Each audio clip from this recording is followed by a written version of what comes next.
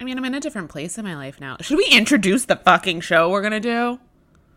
Welcome to Hold Up, the podcast where we watch our favorite rom-coms. Do it. Just laugh through it. They know why we're here.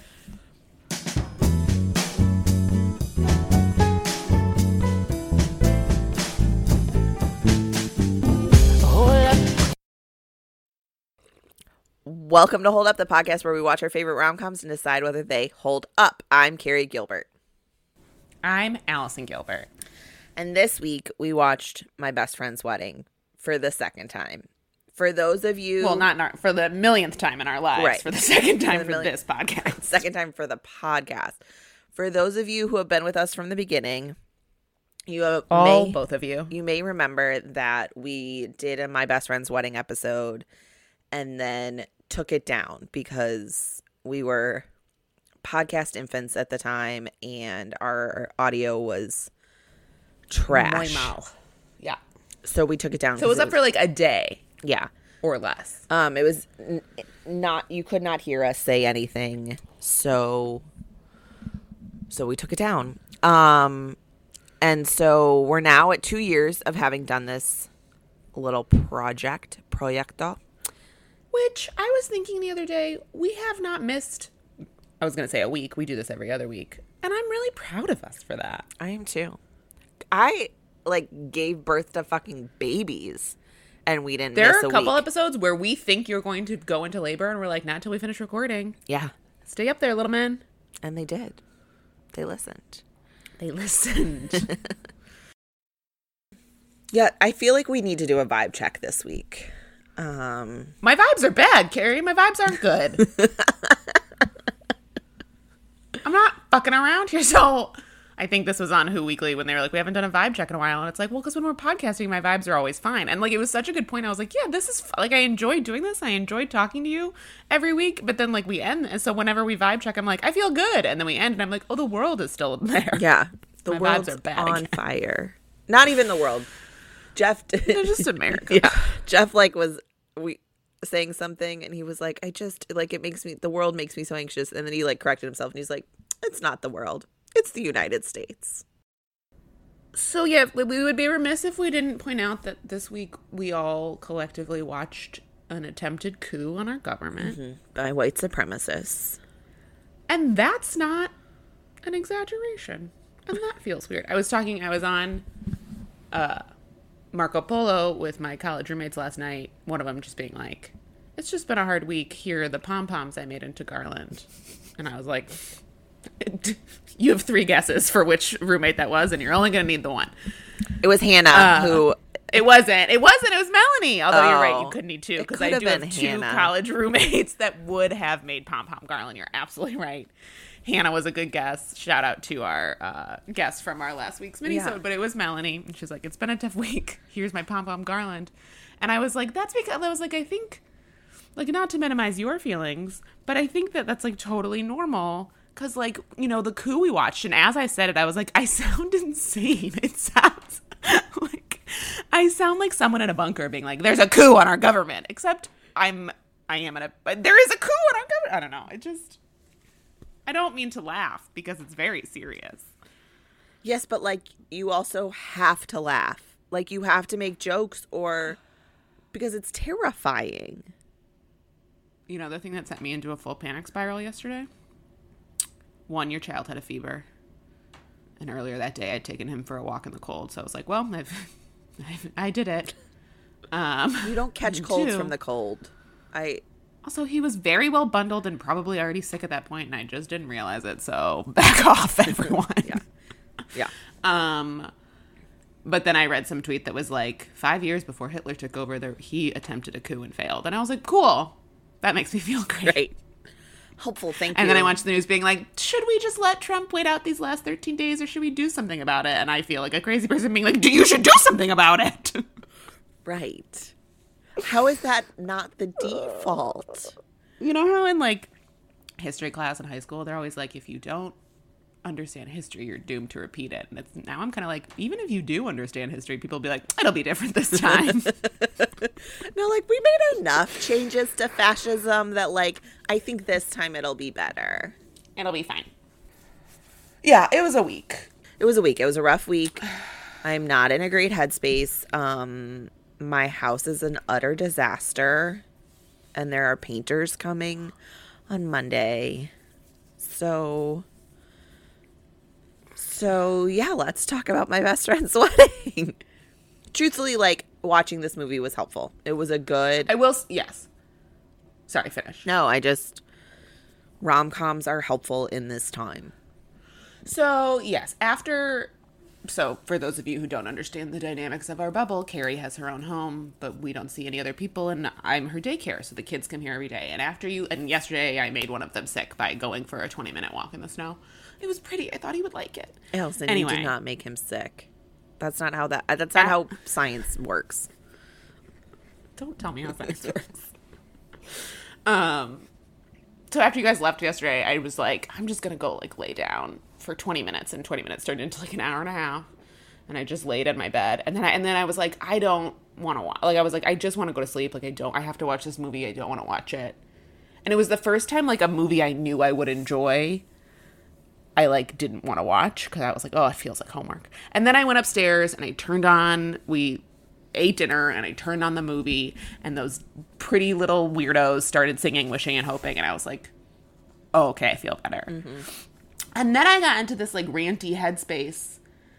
Like, watching this movie after this week we had, like, so often rom-coms are talked about in relation to like what we consider more prestigious movies. Like, rom-coms are considered like fluff compared to like epic dramas, or like the movie, like detective thrillers, these movies that get like Oscar attention. But like, good rom-coms can talk about complicated relationships, complicated friendships, complicated romances, but they can also just be a source of relief. And this week I just wanted a source of relief. I just wanted for an hour and a half to laugh and feel at peace. And spoiler alert, we're both going to agree this movie holds up, because this movie is so well written. Mm-hmm. It's gorgeously shot, and I don't just say that as a Chicagoan. It is beautifully shot and incredibly well acted. And to ignore that artistry in favor of dramas that often highlight people's pain rather than their joy is frankly out of touch. The man who wrote this movie, Ron Bass, is an incredibly prolific writer. He is an Oscar nominee for the movie Rain Man, which, true life, I've never seen. I'm sure it's as great as everyone says, but at the end of yesterday, I wasn't about to turn on Rain Man. Right. Like, I wanted to watch this, which is still... like, last week we watched... Now I'm just ranting. Last week, Mom and Dad and I watched The Trial of the Chicago 7, which is that Aaron Sorkin movie on Netflix, and it was very, very good. It's a very good movie, but it made me angry and it made me sad, mm-hmm. because it's so, like, relevant. Mm-hmm. And so I didn't, like, go to bed that night feeling good about the world, whereas last night I went to bed feeling a little bit better. Mm-hmm. And that's my rant on how we don't honor the importance of rom-coms enough. No, I mean, I think we don't celebrate joy in the same way we celebrate trauma, or we don't celebrate like the depiction of joy in the same way that we celebrate trauma, or the depiction of trauma. And I think there's something sad about that. And particularly right now, like, I don't know a lot of people who are seeking out content with traumatic themes, because we have enough of that, like, day to day in our lives right now. We're experiencing on a day to day. This is the other thing I said to my college roommates last night. We as a collective, and also like the individual group of us, are not fully comprehending the generational trauma we are watching every single day. Right. And that's sort of being embedded into us. I will never forget Wednesday. Right. I will never forget turning off... The boys and I were listening to Homecoming. I turned it off to turn off MSNBC. Dad ran downstairs 30 seconds later. I said it's on, and we sat in silence for 3 hours. Yeah. I will never forget that. And that's important. It's important that we did that. But also, we then, because I live with our parents, have been watching a lot of MSNBC. And as much as I like Chris Hayes' coverage of this, last night I just needed to turn him off. Yeah. Like, and I needed to turn this on. And even Dad was like, I was like, is this okay? Like, we can go downstairs and watch this. And he was like, no, it's fine. Like, if I get bored, like, I'll just go upstairs, like, turn it on. And he sat through the entire movie. Yeah. And I don't know if he, like, loved it or not, but I think he also just, you get lost in the joy of it. And that's, whether he was acknowledging, whether he was conscious of it or not, that was a relief to him, was to watch Julia Roberts be an awful person for 2 hours, but in a fun way. Yeah. An awful person who I really love watching. Yeah, you have to have someone like Julia Roberts who's so, let's like now get into talking. Okay, so let's talk about My Best Friend's Wedding. Our predictions were that this would hold up. As we both said, we watched it as recently, at least for me, as recently as 2 years ago. I remembered that we had liked it when we did our first episode. Plus, this is just one of my favorites. I love this movie. Yeah, this is in my top 10. And I think, like you said, it is an incredibly well-written movie. It is a beautifully shot movie. I think that if we listened back to our episodes, one of the things that we'd find as constant is, like, when movies are shot on location, like when movies are actually shot in New York or actually shot in Chicago, and you get a lot of scenes of people walking through the various cities where they're shot, there is an authenticity and a groundedness that bolsters the film. And that is very true of this movie. But I think the thing that works above all else, because this is a tricky premise, the thing that works above all else is these actors. Yeah, the premise is Julia Roberts and Dermot Mulroney. Thank you. Are best friends. They briefly dated in college, but broke up because she has intimacy issues and have remained best friends. He calls her and tells her he's getting married in 4 days. And she realizes she's in love with him and has to go break up the wedding, and antics ensue. Right. And a lot of her antics are bordering on the cruel. Yes. And it's enjoyable, A, because she's funny, and B, because Julia Roberts, particularly at this time, is America's sweetheart. She is literally in a movie, in a rom-com, whose title is America's Sweethearts. Yeah. So she can be manipulative and evil and wrong and bad, and A, she's funny, so you like it. B, she's endearing as fuck. And also, the movie is not like celebrating her as being in the right. She is regularly told by her best friend George and herself that she's doing bad things. Also, Mom pointed out that, like, Cameron Diaz is also manipulative. And the fun thing about this, but in a very different way. Cameron Diaz is 20. She's got this, like, bright-eyed innocence. She's rich and pretty, but she never comes across as naive. No, and she is also manipulative. And Julia Roberts calls her out in one of my favorite. This movie has a lot of my favorite comedy scenes, but the one in the bathroom at Comiskey is one of my favorites, where she says, like, "You didn't trust me either," and Cameron Diaz is like, "Of course I didn't." And you realize that, like, these are two equally matched women. Cameron Diaz is not stupid. When we did this the first time, and I went back and looked at my notes, I read People had done like a 20-year anniversary spread, and they had brought these four in and done the four: Dermot Mulroney, Julia Roberts, Cameron Diaz, and Rupert Everett, and had done like a photo shoot with them and interviewed them.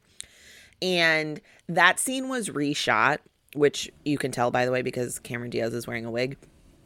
But that scene was reshot because originally Kimmy just forgives Jules. There is not that fight. And I am so grateful that scene got changed, because up until this point, like, there is nothing about, like, Kimmy is perky and she's 20 and she's cute and she's, you know, we're told kind of like annoyingly perfect. but she's never comes across as naive. And I think that if she had just sort of like been like, oh, I forgive you, that would have rang as false. And that scene where we, like you said, we get that they are evenly matched in this kind of battle for Michael's heart or whatever, I think is really smart. It was a smart choice to change that, because I think it elevates this movie in a little bit this movie could have kind of fallen into like a eye-rolly, like women pitted against each other place. And it doesn't, at least for me. I don't feel like it does. One, because they're evenly matched. And two, because both of these women are phenomenal actresses.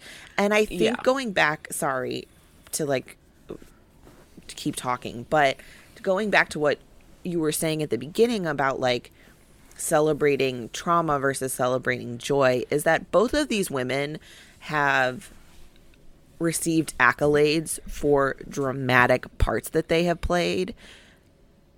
And I think that this movie is a top 5 performance for both of them because of the nuance and the vulnerability that both of them are able to instill in these sort of caricature-like characters. These sort of, I mean, nobody knows these women in real life. Like there is a sort of exaggeratedness to both of these characters, but Diaz and Roberts are able to instill them both with such nuance, with such vulnerability, with such groundedness, and they're at the same time both hilarious.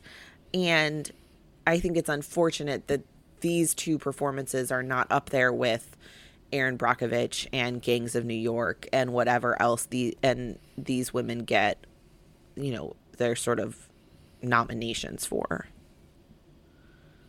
Yeah, I think the other thing that helps that not be sort of like two petty women fighting over a man is that like Julia Roberts never stands a chance. Mm-hmm. And it's never implied that she does. Yes. Kimmy, from pretty much from jump, like maybe once you meet Cameron Diaz, you realize that this is not going to be a movie where Julia Roberts wins him back. He doesn't love Julia Roberts in that way, and that's pretty clear from the beginning. And so instead of it being like two women battling for his heart, it's a story of Julia Roberts essentially coming to terms with her own issues with intimacy.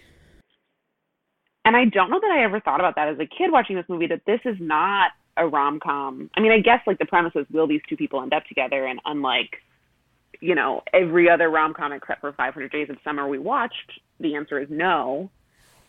But the real like emotional journey is like, will Julia Roberts address her own sort of like intimacy issues? And one of the things I like about it is there's never any sort of like, as a kid her dad never hugged her and that's why she's like this. It's just sort of like, no, some people have issues with this. Like some people don't operate in the same sort of like love. Some people aren't like inherently romantic, and that's okay. It doesn't mean they're not worthy of love or able to love or whatever. I also like one of the things that struck me in this viewing that I don't think ever has before, even like when we watched it before, is that it's also a movie about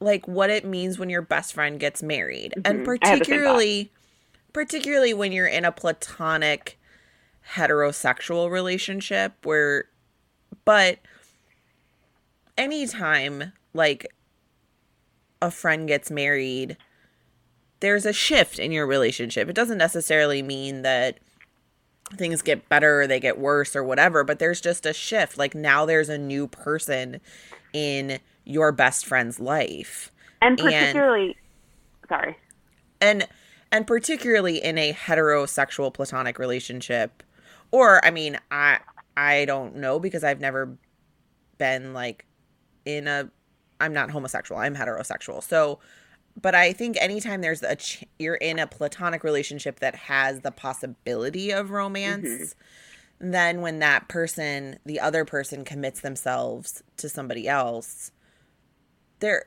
is sort of like this pause and this jealousy, and they both admit that to each other. And even though we know Dermot Mulroney is in love with Kim, he says, like, I was crazy when I was jealous when I thought you were engaged to George. Like, there's just kind of this, like, well, that person belongs to me.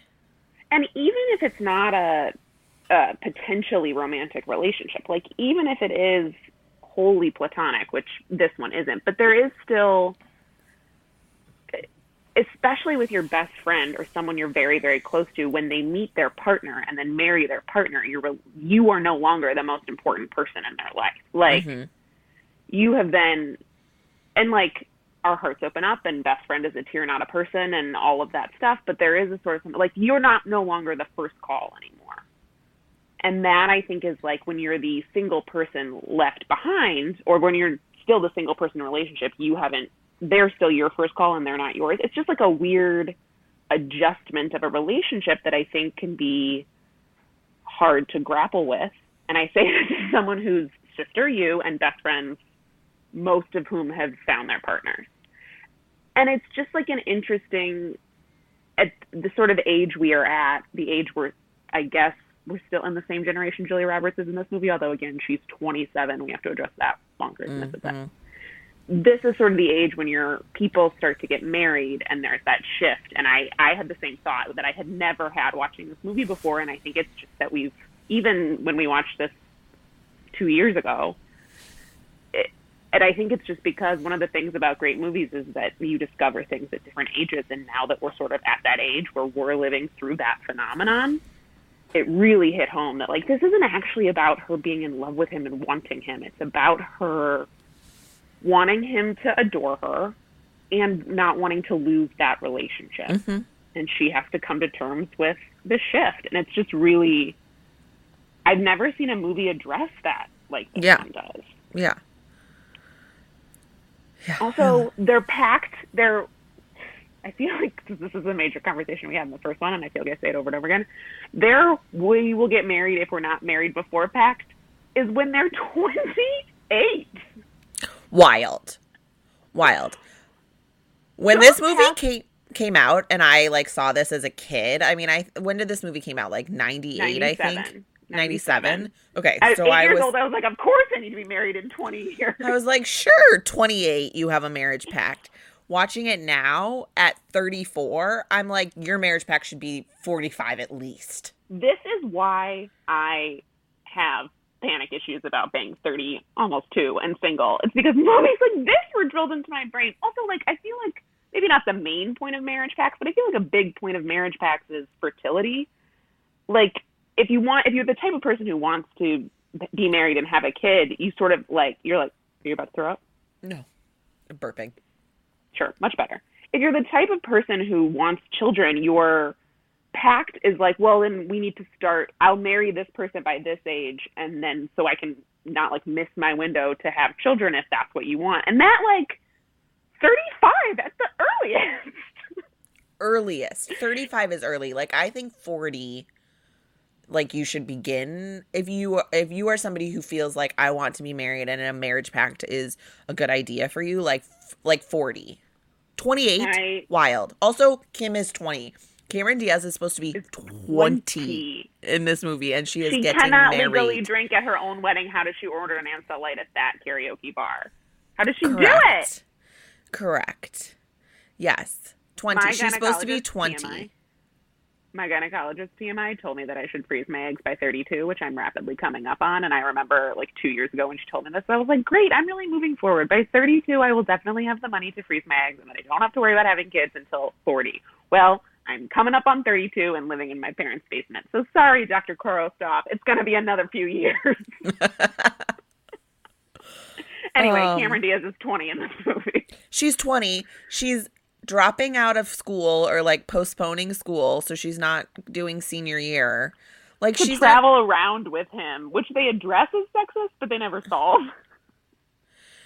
Yeah. I mean, I do think, again, like, part of what works with Diaz's performance is that she is so, like, self-assured and appealing that, like, even though that's not the decision I would have made for myself at 20, I, like, completely buy it for her in this movie. Like, I'm not... if I was rich and met Dermot Mulroney, I'd give it all up, you know? Right. Like, I'm like, okay, I understand why, like, I can understand why you're making this decision for yourself. I think the other thing that works is that Dermot Mulroney and Cameron Diaz have fantastic chemistry, and you really buy that they are crazy about each other. And so I'm like, okay, sure, yeah, give up your degree, not even career, like your degree. Full degree. At one point, I guess, like, it's not really said until this line, but I guess we were to assume that Cameron Diaz wants to be an architect, and Julia Roberts says, don't architects find a degree an asset? Like, there's sort of this essence that, like, all right, this isn't really a settled problem, but I guess, like, you don't always have your problems settled before you should have the big things worked out before you get married, but relationships evolve, and you will have, I mean, you tell me, you'll still, like, work on shit between the engagement and the wedding. So I think we can assume that this is a fight they will continue to have. Yeah. And I like to think that at some point he's like, okay, you traveled around with me for 2 years. Now we'll go work for your father so you can go back to school. But maybe I'm giving him too much credit. Yeah, I feel like that was like the implication is like, he's going to do this for a little while longer, then she'll get to go back to school and they'll like settle down. But as I've gotten older, like, the ages and the timelines in this movie continue to be wild to me. Last night, Mom was like, he's telling her 4 days before. She doesn't even know he has a partner, and 4 days before his wedding, he's like, I'm getting married. Right. And we get this throwaway line that he's, like, been trying to call her for a month, and she's not returning his calls. So, like, he's been trying to tell her, but still. And it's like a whirlwind romance, maybe. Like, rich people can make a wedding happen fast. I think we buy a lot with the fact that they're billionaires. They're ethical billionaires because they own the White Sox. Correct. Let's talk about the representation of Southside Chicago white people in this. They make us seem much cooler and much less racist than we as a communal white people on the South Side are. Yeah, but go Sox. That's always wild to me. I'm like, oh, your marriage pack's 28. 28? Sure. He's able to do it because he's doing, I caught this line that I'd never caught before. He's doing a profile on the Big Hurt, Frank Thomas. Yes. I had never heard that line before, and it made me so happy because it's my favorite baseball player of all time. You know what I caught this time that I've never caught before? And that then Rupert Everett has a partner? Yes! Yes! First of all, we did not watch this movie together. How did we both catch that for the first time? And this was it added? I rewound. I was like, I made does a list his of voicemail evidence. have two names? So first of all, when she leaves a message and he's having a dinner party, there's a picture next to the answering machine and him and another man like holding each other in a romantic way. At one point, well, and when she leaves that voicemail, like his voice message, because again, this is 1997, so it's a time when people had answering machines. Yeah. It says like, you've reached George, and I didn't catch the other person's name, but somebody else says a name. Well, and then when she arrives there, he's like, I have to fly out tonight. Because what does he say? I have to go back. He says like we have to, when he arrives there and he shows up and Julia Roberts is in the face mask, he says like, I have to fly back tonight. We're doing something with so-and-so's family tomorrow. And then, and I have noticed this before and was just like, gay men wear rings. She says, give me your ring. It's his wedding ring. He's a well, I guess he was not legally married at this time because we fucking sucked as a country 20 years ago. Good thing we're a lot better now. But he is in a civil union. He is in a marriage with a man. Yeah. Never caught it before. Never caught it before. I was like, wait a second. Here's the, like, how did we both catch that for the first time in this I also viewing? wonder if there was a character that got cut. Like, I wonder if his partner was there's a scene that got cut. Speaking of characters that got cut, one of the groomsmen and the person who sits at the head of the table in the famous, we will talk about, Dionne Warwick lobster restaurant scene, is the guy from Private Practice and a couple other things. You would know him. He, Private Practice, he was in that episode of Law & Order where the kid has Tay-Sachs because the Jewish mother had an affair with her Jewish coworker. Wait, are you talking about Paul Adelson? Yes, Paul Adelson. Yes, thank you. Paul Adelson. First of all, love that the Tay-Sachs episode of SVU got you there. But also, it's a great / horrible episode of SVU. But also, he's fully sitting at the head of the table, and he sings like "Say a Little Prayer for You." I wanted to look up if he'd ever been interviewed. Oh, about I'm this. sorry, it's Adelstein, not Adelson. Adelstein. Okay, he was married to for years and years and years. They have children together. To I'm blocking on her name. She literally just Googled him. Liza Wilde. Liza Wilde. Yes. Oh, interesting. They seem very different in ages to me, but that's because I grew up watching Gilmore Girls and I know him as an adult. They're the same age. But anyway, he's sitting at the head of the table. He like sings along, and then he's like standing not next to him because the non-rapey Masterson allegedly stands next to him. Allegedly. Don't fucking kill me, Scientology. But also, he's like still a Scientologist, so. Yeah, I'm not defending this Masterson. They're all Scientologists, and they're all terrible people, but he is not the one that has been accused of multiple accounts of rape. Sure. Scientology, please don't come after us. We hate you, but we are not powerful enough to defend ourselves. He's been accused of rape. He's being charged with rape. That's a fact. I called him a rapist, which I believe he is, but I think allegedly he's a rapist. Anyway, he's not standing next to one of the Mastersons plays his brother, and then like next to him is Paul Edelstein, who never has a line. I never caught him before. Catching the things I caught this time. Wow, that's fascinating. He's a Shonda staple. He's shown up on multiple Shonda shows. Is he in Bridgerton? No, I do not, because I think most of Bridgerton is British people. And that one Irish girl. Although I guess maybe she's Northern Irish, so technically British. Sure. I don't know that this is the forum to discuss the politics of Irish and Northern Irish things. Yeah. So back to George as a partner. Let's talk about George as a character and Rupert Everett's performance, because it is maybe one of my top 5 favorite rom-com characters, favorite rom-com performances. I love that character. I love the way that character is written, because he's such a good friend. He's so smart and wise and thoughtful and loving to her. It's also one of the funniest. He brings some of the most comedic moments in the movie, like the scene. The whole time when he's pretending to basically get back at her, she lied and said she's engaged to him when she was supposed to tell Dermot Mulroney how she feels, and instead she says she's engaged, and to get back at her, he just makes an entire ruckus in a scene and sort of plays a more affected gay, but he's fucking with her. He's fucking in a really fun way. And yeah. I agree. It's one of the best, rom-com best, both writing and acting wise. It's one of the best, rom-com best friend roles. Yeah.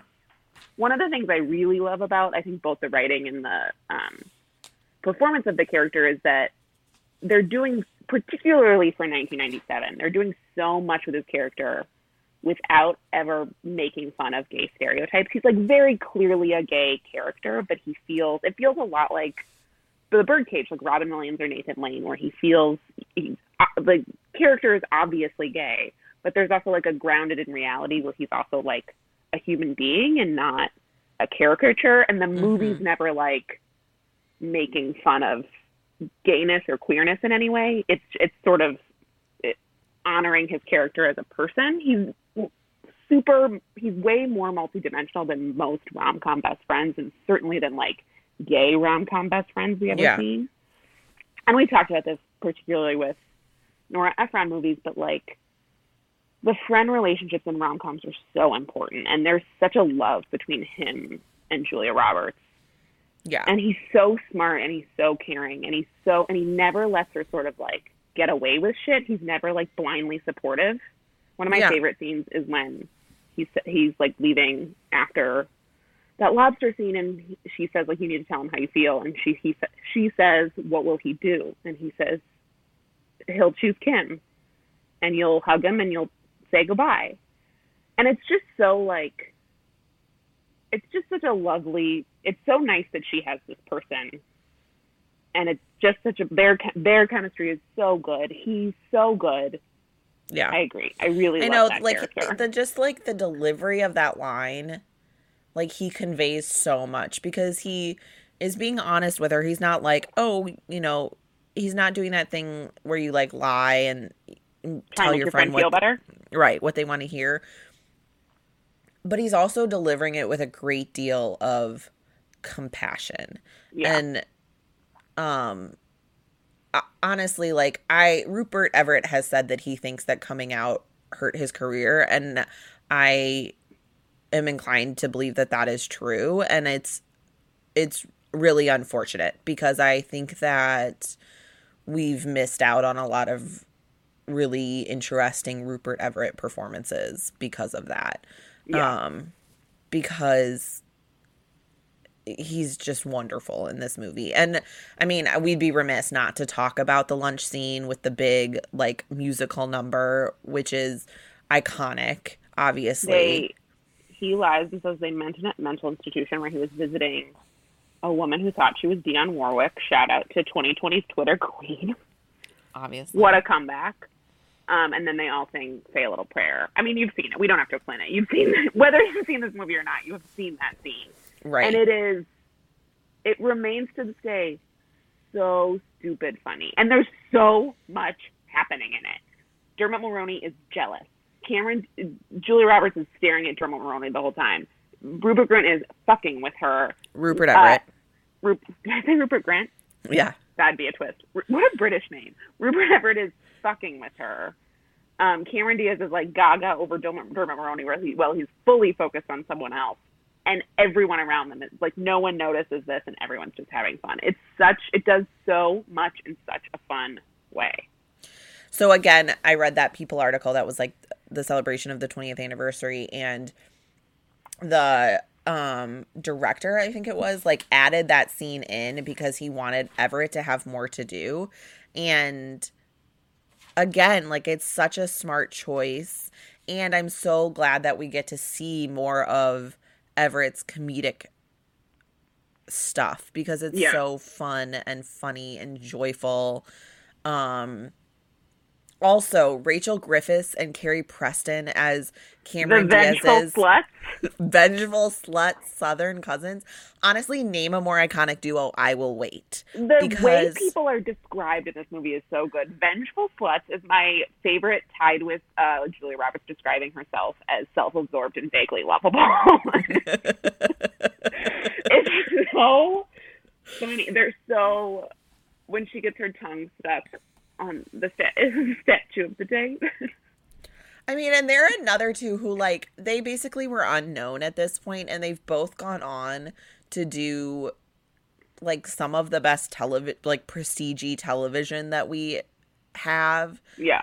And they're just so fun and funny. So fun and funny.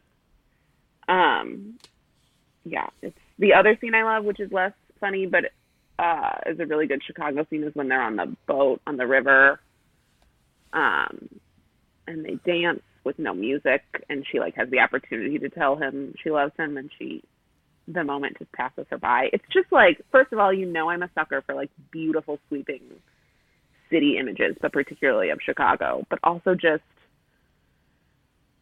like the wanting to tell someone you love them and not being able to do it and not being able to, like, verbalize a reason is so often. And I'm thinking this because this is sort of my own writing problem right now, is like, you think you need to have, like, a reason you can't just tell someone you love them. And you don't always. It's just hard. And we sort of believe it in this character, and we have this perfect moment, and she just can't do it. And it's like a really lovely scene that makes me want to cry. And then it's such a selfless act when she, like, gives them her song at the end. Yeah. Because she really is giving away, and I thought about this for the first time watching this movie, she's giving away to, like, one thing they have that is entirely theirs. Like, she will never be with Dermot Mulroney. Cameron Diaz's character will always have something in him that she won't have. So she could have so easily and understandably been like, well, I'm going to hold on to our song. And she doesn't. She gives it away. And it's like, it's a really powerful way to, like, buy back the horrific things she's done. Yeah. I don't know. It's such a good movie. The other thing that I kind of like about her, I mean, being the villain, again, we've seen lots of versions of this movie where, the best friend is trying to win back her best friend as her, and oftentimes like the Kimmy character would be the villain, and she's not in this movie. This movie really kind of turns that trope on its head, and instead of the fiance, the sort of blonde, beautiful fiance being the villain, the protagonist, our heroine is also our villain. And first of all, it just makes for a more interesting rom-com. But the other thing is that it allows us to see Julia Roberts do some really wonderful comedy. It also, I think a lot of times in rom-coms, we see the man sort of make a fool of himself in an attempt to win over the woman. We don't see the woman often make a fool of herself in an attempt to win over a man. Yeah. And we get a lot of that here. Julia Roberts makes a complete ass of herself on multiple occasions. And we get, you know, a really kind of snotty, vulnerable, like, pick me, choose me speech, which again, I don't know that we see a lot from female protagonists. You know, Meredith Grey, the exception, obviously. And that standard. speech is sort of stolen from Pick Me, Marry Me, Let Me Make You Happy. Oh, like, there is Shonda, no doubt in my you mind stole that, girl. No that judgment, Shonda we was all feel. very much inspired by this movie. Two Shonda connections in this episode. You will always find one. Yes. Oh, I Hang on, will I gotta- always find the Shonda I gotta connection. search for a Housewives connection. So I mean, I just like that. I like that this is a much more interesting version of a lot of this kind of basic premise that we've seen, where it's two women and one is trying to sort of win back the man that she let go. Yeah. Her phone does not hold up. Her phone is a fucking The brick. technology. When she steals a bread van and then it's on the biggest phone in the world. I also I love that they had, I guess they all are journalists and food critics and sports writers. Like, if they're traveling, you need to get a hold of them. But who had cell phones in 97? Honestly. And they're fucking huge. It's really so she can be in a bread van and be able to call Rupert Everett. She doesn't in the first scene when she's eating dinner at, is it a Charlie Trotter restaurant? Where? It's like a... Yes. Let's talk about that. Okay, so this movie... she doesn't get any of the polenta or the vegetables on her fork. She only tries the meat and then tells them what she thinks of the meal. It's well, you only had one bite. You didn't get any of the polenta on your fork, Jules. Right. But also we're supposed to be in New York at that point, but Charlie Trotter is the head chef, which means even that scene was filmed in Chicago. I'm fine with that. It's a high time we appropriate New York. We just were... for those of you who are not Chicago, and Charlie Trotter was probably one of the most famous Chicago bred chefs. And he died a handful of years ago. Should we point out all the Chicago errors they do? When she exits the McCormick place and is then going south on Lakeshore Drive. Doesn't hold up. And by that I mean that's not how that highway works. So two different highways. It's going in opposite directions. Yeah, the Chicago-ness of this, I think also the fact that they're White Sox fans. I cannot think of any other movie where they're not Cubs fans. So that's how you know that this is made by real Chicagoans. It's this and the Milwaukee bar in Love Actually that has a Sox sign in it. This is the only movie references to the White Sox. I touched on this, but I think, we did The Holiday a couple of weeks ago and we talked about not being super convinced by Cameron Diaz's performance in The Holiday.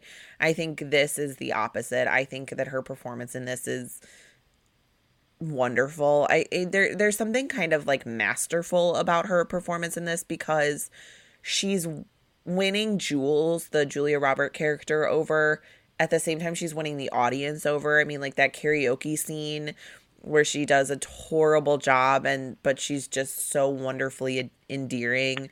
And she's so nervous. It's how nervous she is. You just you cannot not feel for her. Singing is such a vulnerable thing, and she's so terrified to do it, and she's so bad at it. Yeah. And that scene where she's only singing that song and goes from being truly petrified to just submitting and having fun is really natural and so endearing, and you just want for her in a movie when you're supposed to theoretically, I guess, hope she loses. you're right. It's like yeah, but you never do. Like you always like her, and I think like by somebody like in somebody else playing that role, that performance could have been really cloying, and it wasn't. No, she's fun to watch. She's appealing. I mean, Julia Roberts says about Kim that she's irritatingly perfect. But there's nothing about her that's irritating. And that's what's irritating. And I think that that's true of Diaz in this performance too. And it's true of Diaz, and it's also such a good, like, we've all met that girl we wanted to hate and couldn't. And it's such, like, there's so much about, I think Julia Roberts' character represents the worst in us. And, like, maybe not the worst in us. Like, the worst in you and I, not, like, the worst in human nature. But, and that makes her really, the bad things she does really relatable, even though we all probably wouldn't, like, write a horrible letter to our beloved boss from his soon-to-be father-in-law. Like, we wouldn't do those horrible things. We understand why she does it. And, yeah, Cameron Diaz represents, like, the best in all. Like, we all want to be irritatingly perfect. I also think, like, I mean, we can go on and on about why Cameron Diaz is great in this and why The Holiday doesn't work. And I'm so sorry to rom-com queen Nancy Meyers, but it is the writing. Mm-hmm. This is a very well-written movie. The man who wrote this movie, I think I said earlier, also wrote Rain Man. Here is his pedigree. With Terry McMillan, he co-wrote with Terry McMillan both How Stella Got Her Groove Back and Waiting to Exhale, Stepmom, When a Man Loves a Woman, The Joy Luck Club, Sleeping with the Enemy, Rain Man, and Entrapment. And those are just like those are just like the most notable ones I can find. He's prolific, and I had never looked up his name before this. Also, like, kind of rom-com hero. Like, like, a lot of the things we loved about How Stella Got Her Groove Back, the friendship relationship, the way sort of like a career-obsessed or, like, colder woman is not portrayed as it's portrayed as an honest human thing and not, like, a negative evil thing. Like, there are similarities in those movies. Like, yeah. This guy There was another one you said. Waiting to Exhale, Stepmom. He did a lot. He doesn't love Julia Roberts movies. Not Waiting to Exhale. Stepmom, When a Man Loves a Woman, Joy Luck Club, Sleeping with the Enemy, Rain Man, and Entrapment. When a Man Loves a Woman. Also, that's another, like, just really beautifully written movie. Well, and, like, the range from, like, family dramas, like Stepmom, When a Man Loves a Woman, Joy Luck Club, to, like, full action movies, like, yeah, fucking Entrapment and too, Sleeping like, with the Enemy. Like, yeah. Yeah, like, if you think about some of the, like, the dialogue, there's an authenticity to his characters and his dialogue that is... Stepmom's another one where it's, like, two women who you're supposed to, like, in a worse movie, it's just, like, could just be two women hating each other, and it's actually about two women, like, not romantically, but, like, falling in love with each other, and one of them teaching the other one how to mother her own children before she dies. I can't. Wait, Stepmom ruined me as a movie. But, like, it's just, like, really complicated relationships that he writes in really lovely, endearing ways. His name is Ronald Bass, and I think he's a better writer than Nancy Meyers. Wow. Hallie Myers is going to come free. Hallie Myers is pissed at me. I will say, one of them we forgot, we keep having to, like, correct our Nancy Meyers episode. She also produced with her husband the aforementioned Shire, the Father of the Brides movies, which are some of my all-time favorites. So, like, Nancy Meyers, I do love you. I do love those movies. Yeah, and there are Nancy Meyers movies. I mean, I love Something's Gotta Give, and It's Complicated. I love It's Complicated. I mean, we'll do them at some point, but, like, The Holiday just wasn't it for us, man. Oh, it's on the list. I love It's Complicated. Yeah, The Holiday just wasn't it for us. Yeah. But My Best Friend's Wedding is it. We love it. It's a good choice for our, like, 2-year anniversary. 2-year Annie, and it is really what I needed yesterday. Yeah. Oh, yeah. Hold up. We've been forgetting to make predictions because... Yeah. All right, so let's do it. What are we watching next week? Next week, we are watching, well, again, in keeping with we've sort of accidentally gotten to a word association spiral, which means I, when making the list, got into a word association spiral. So we watched The Holiday, The Best Man Holiday, My Best Friend's Wedding. So that is only The Wedding Singer is up next. Okay, what are your predictions for The Wedding Singer? I haven't seen this in a long time. I unabashedly love a Sandler Barrymore romp. But I also know, as a Sandler fan, there's going to be some tough stuff. Yeah. I think it's not going to be as problematic as some of his later work, which is a shocking way to do it. But it's going to be some trouble. Yeah. I have not seen this movie. I probably, I don't know. I was probably in high school the last time I seen this movie. It's been a minute. Yeah. But yes, I also love an Adam Sandler, Drew Barrymore rom-com. There's generation of Sandler movies. I love 500 Days of Summer, 50 First Dates. Yes. I love 50 First Dates. Yes. And I love this, remembering this movie. I think there's a lot about this movie that is really charming, and I'm excited to watch it. But again, yes, knowing his pedigree, I wouldn't be surprised if there's some things that are a little cringy. Also because it's a fairly old movie. Yeah. So I think there's probably been a shift in sensibility. Although, let's be fair, it's probably about as old as My Best Friend's Wedding, and other than the fact that everyone is white and that can, that's not great, there's nothing really cringy in My Best Friend's Wedding. There's not. So we'll reserve judgment. Yeah. Endearing, a problematic fave, Adam Sandler. Yeah.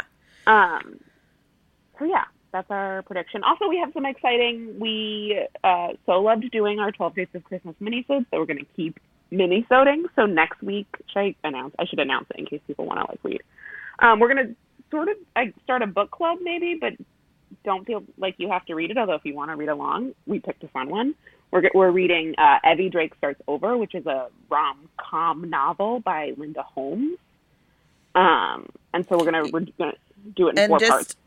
For people who don't know, Linda Holmes she's the NPR pop culture correspondent. She is the head host of NPR's Pop Culture Happy Hour. And a longtime fave of both mine and Al. So that's part of why we chose her book. Yeah. So the book's in 4 parts, split up by season. So we'll read a season every other week and talk about it like we do movies, but it'll be a book. Yeah. And we'll see how it goes. That's you can find us on Instagram at hold_up_pod and at Twitter at hold_up_podcast. And thank you so much for listening. You guys give us a really wonderful excuse to talk about rom-coms amidst the fall of democracy, and that is valuable. We hope you feel the same listening. So thank you so much. We'll see you next week with a minisode and the week after with The Wedding Singer. Yep. Bye. Bye.